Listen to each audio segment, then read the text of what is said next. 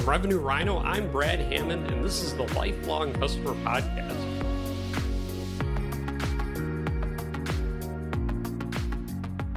Welcome to the Lifelong Customer Podcast. I'm your host, Brad Hammond, and today I have Perryn from REX.one. Perryn, it's nice to have you on. Thanks for having me. Absolutely. So excited for today's episode. Can you kick us off by telling me a bit about yourself as well as your company and what you guys are up to? Yeah, so I'm the Chief Marketing Officer at REX.one, which most people haven't heard. It's actually a parent brand for multiple companies.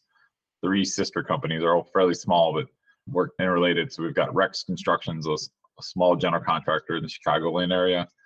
We've got Rex Engineering, which does structural engineering, steel connection engineering, and also MEP, which is mechanical, electrical, plumbing. So all the utilities that are in a wall of a building. And then we have Rex Technology, which has 2 sub-brands on that, is a software for steel connection engineering that we use in-house as well. But also we acquired Super Grid Robots last year. So that's been a big transformation we've been working on.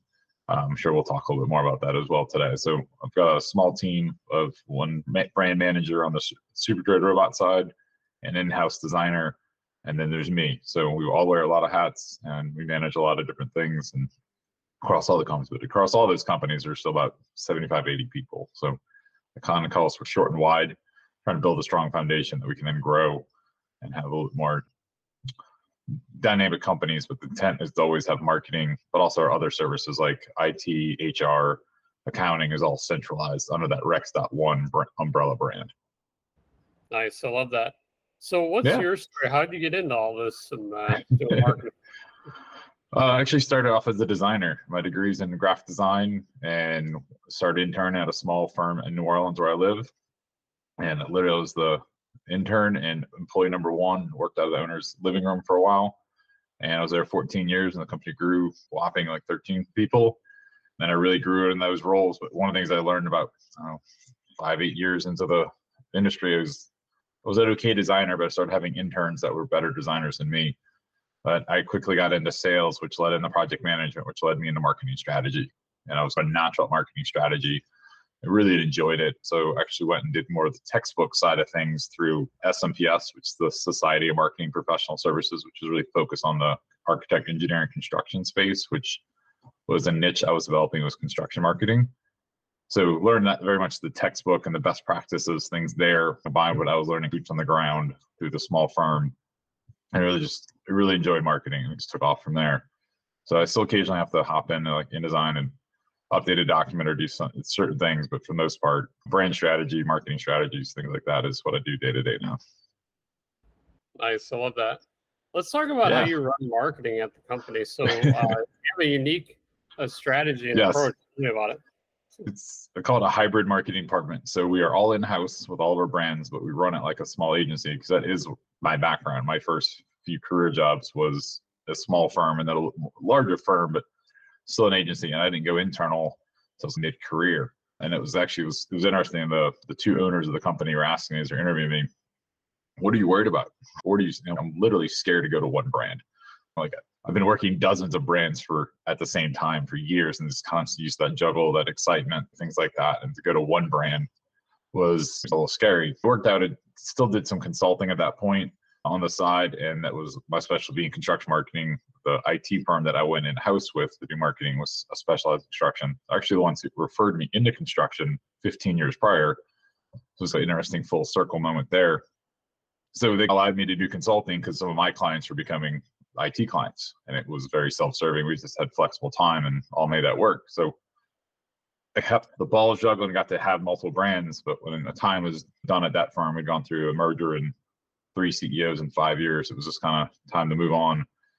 Came across the LinkedIn connection at Rex, and the CEO were talking, and he already had a couple companies with plans to add more to the portfolio. And really my approach, and I'd made that comment, and he's like, well, I'm looking for someone I can balance this idea of internal, but understand the balance of multiple brands and clients, essentially. So even internally, we do call our brands clients. And we have project kickoff meetings and things like that. And one day we might actually add outside clients that are not Rex is the intent. I call it more of a marketing in the box, but I think it's really interesting is the one thing I didn't like, you and I talked on our pre-call, was what I don't like about agency life is that constant battle to go out and hunt for work. You're still spending 10, 20% of your work, either developing marketing materials to market your marketing firm or out doing sales or doing, I don't have to worry about that. I have a consistent pipeline I know is coming in of work. But also I get being internal, we get to have that kind of granularity. I can go make a change on a website and check on it in a week and see if it makes a difference. We can do some, A/B testing and things like that. And one of the cool things for our clients, our brands, is we also share resources internally. So because we're all pushed to this REX.one umbrella brand, I mentioned we share resources as in services, but we also share things like our tools. Like we're all in the same HubSpot instance. We're all in the same Seamless. And there's certain tools that we purchase that are good for all of our brands that the marketing team will manage, but each one of them individually probably couldn't afford. So that's another thing that's been really interesting to do. And there's a few tools that make sense just for one brand or another, or like lead forensics, we only have on one website. So it only really matters really just for SuperDroid. It doesn't matter so much for construction engineering. I love that. Have there been any major lessons learned taking this approach? Like any things that have worked well, or hey, we tried this and it didn't work? It's a different pace than most people that are internally. Anyone who's worked internally and externally more of the agency route, there's a speed that happens in an agency. And it's just this constant kind of, you feel like you're jumping on a train. When I started at one of the firms, they literally said, that's the mentality when you start onboarding them, is you're jumping on a train, a moving train. And it definitely feels like that. And this hybrid role is actually a little bit of both. Like you feel like I've got one of my designers, my only designer, she likes the variety what we have, but understands she wouldn't like the speed that we would have to have. She would have if we were a true agency. One of the lessons you have to learn when you get out of college is you don't just have deadlines, you have budgets. So internally, I don't have much of budgets. Instead of trying to get a website done in 100 hours, I can get it done. And if we budget 100 just for resource purposes, but it runs 120 because we do a better job, no one's getting in trouble. We're not going to have that over budget meeting, and we don't have that conversation with the client. There is a limited amount of resources, and we try to be as efficient as we can with those resources that we can then go do more cool stuff. And one of the things we adopted a couple of years ago was the Scrum methodologies that we can run lean. And that helped us knock through some of the stuff that makes lower value, really prioritize high value, low risk type things. You see a lot in the SaaS companies and tech. We've taken some of those, adopted those principles. And that's allowed us to do some stuff that's a little off the wall. And sometimes I use that to my team. Look, we got really efficient here. Let me go have some fun over here. So for example, back in March for SuperDroid, we did a 64 robot bracket challenge inspired by the NCAA men's and women's basketball. So literally picked 64 top robots like R2D2 versus Optimus Prime and just pushed it out and stuff. And it took way more time than we expected to do that. The cool thing is 90% of it's already done. So if we do it next year, it won't be such of a burden time-wise. And it was just fun. We thought it'd go a little more viral than it did. We didn't have as much traction as we thought, but even just internally, the team really enjoyed talking about robots and just battling it out, and it gave us something to talk about, even with prospects. We're like, instead of following up, I'm like, hey, where you at with this proposal? It was a way for my business developer to go, hey, check this out. Go check out our robot battle and just have some fun with the brand. That's one of the things we try to do with the robot brand in particular, is do something fun once a quarter. Love that. That's awesome. So any just general advice you have out there, or you have for other marketing leaders out there? Anything that's top of mind right now, advice-wise? One of the things we're working on right now is even just how do we make our website more user-friendly? Just you really try to think more on the user side. There's some technical terms like product market fit and really understanding the customer. We're taking a step back and have a team member really trying to talk to our customers, talk to our prospects, what's missing in the industry, things like that. And our CEO is actually giving us freedom to potentially change our offering, and not just on the robots, but engineering offering, construction offering. We're trying to, okay, what's missing in this industry?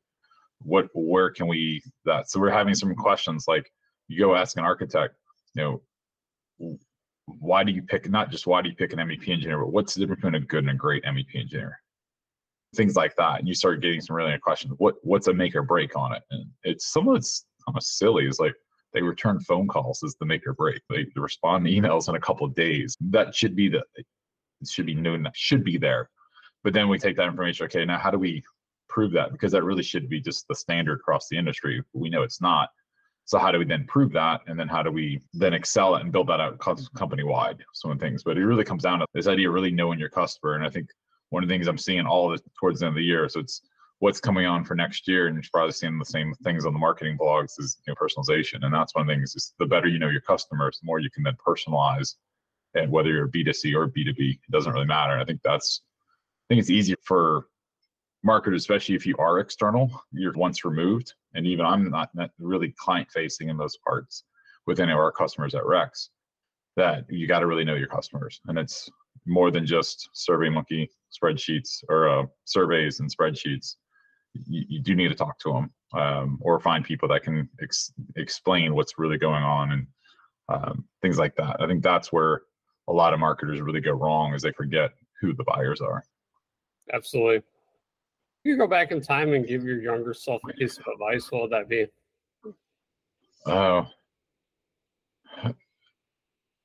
Life's not straightforward. It's just, I told you my degree's in design. I actually got into that because I wanted to be a 3D animator. I fell in love with Pixar when it came out with Toy Story, but right when that was coming out, there really wasn't school for that. I used design as the way in. It was something about my backfall. And when I was interning in college, I really loved the whole SMB, and I can help Larry put food on the table versus see my name on the movie credits every 3-4 years. Like, it just changed what I liked about things. So thinking I was going into my career to be a 3D animator and fell down to design and then becoming a marketing strategist and then even specializing in construction and tech, like, life is not straightforward, and just be open to things and be open to opportunities and find what you're good at too. I'm an okay designer. I'm not a great designer. I feel like I'm a pretty good brand strategist, and I have some skills that are really unique with that. And I definitely wouldn't have guessed that early on. So. Love that. Any final thoughts, words of wisdom as we wrap up the episode here today?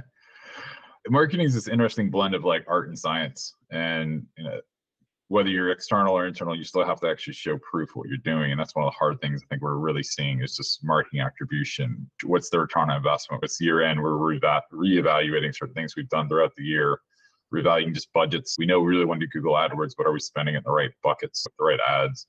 What's coming from it? And now that we've added like lead forensics, we get a little different granularity. We know what companies are coming to us. And so it's not just X amount of clicks or things like that. So I think that's one of the things is just really, how do you dig into that and try to see what's that return on investment? Because you need to be able to speak to your executives, your clients in their language, which is generally business. I think that's really the difference between most marketing directors and VPs and chief marketing officers, this idea of understanding business. And if you understand how your company makes money, how they lose money, where they're going, you can start talking about like strategic planning. Like a lot of the marketing leaders that I know in the construction industry, architect, engineering, construction, the ones that have gotten past that marketing director level are the ones actually doing strategic planning.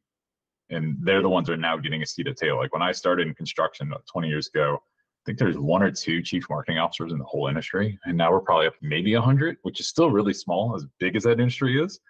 It's very different than like a product marketing where everyone has that, or a tech where a tech company started with 3 people and they're all a chief something. So to have something like that. And that's a really also interesting, because in construction marketing, the vast majority of marketers are female.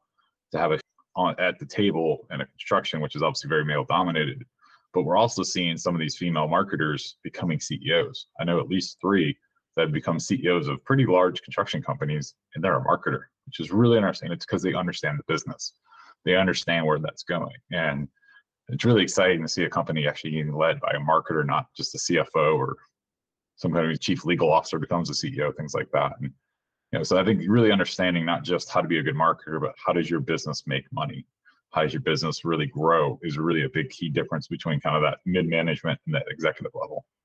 Absolutely. I love that. It's been amazing to have you on. Thanks for sharing your wisdom insights here. It's much appreciated. I enjoyed the conversation. Absolutely.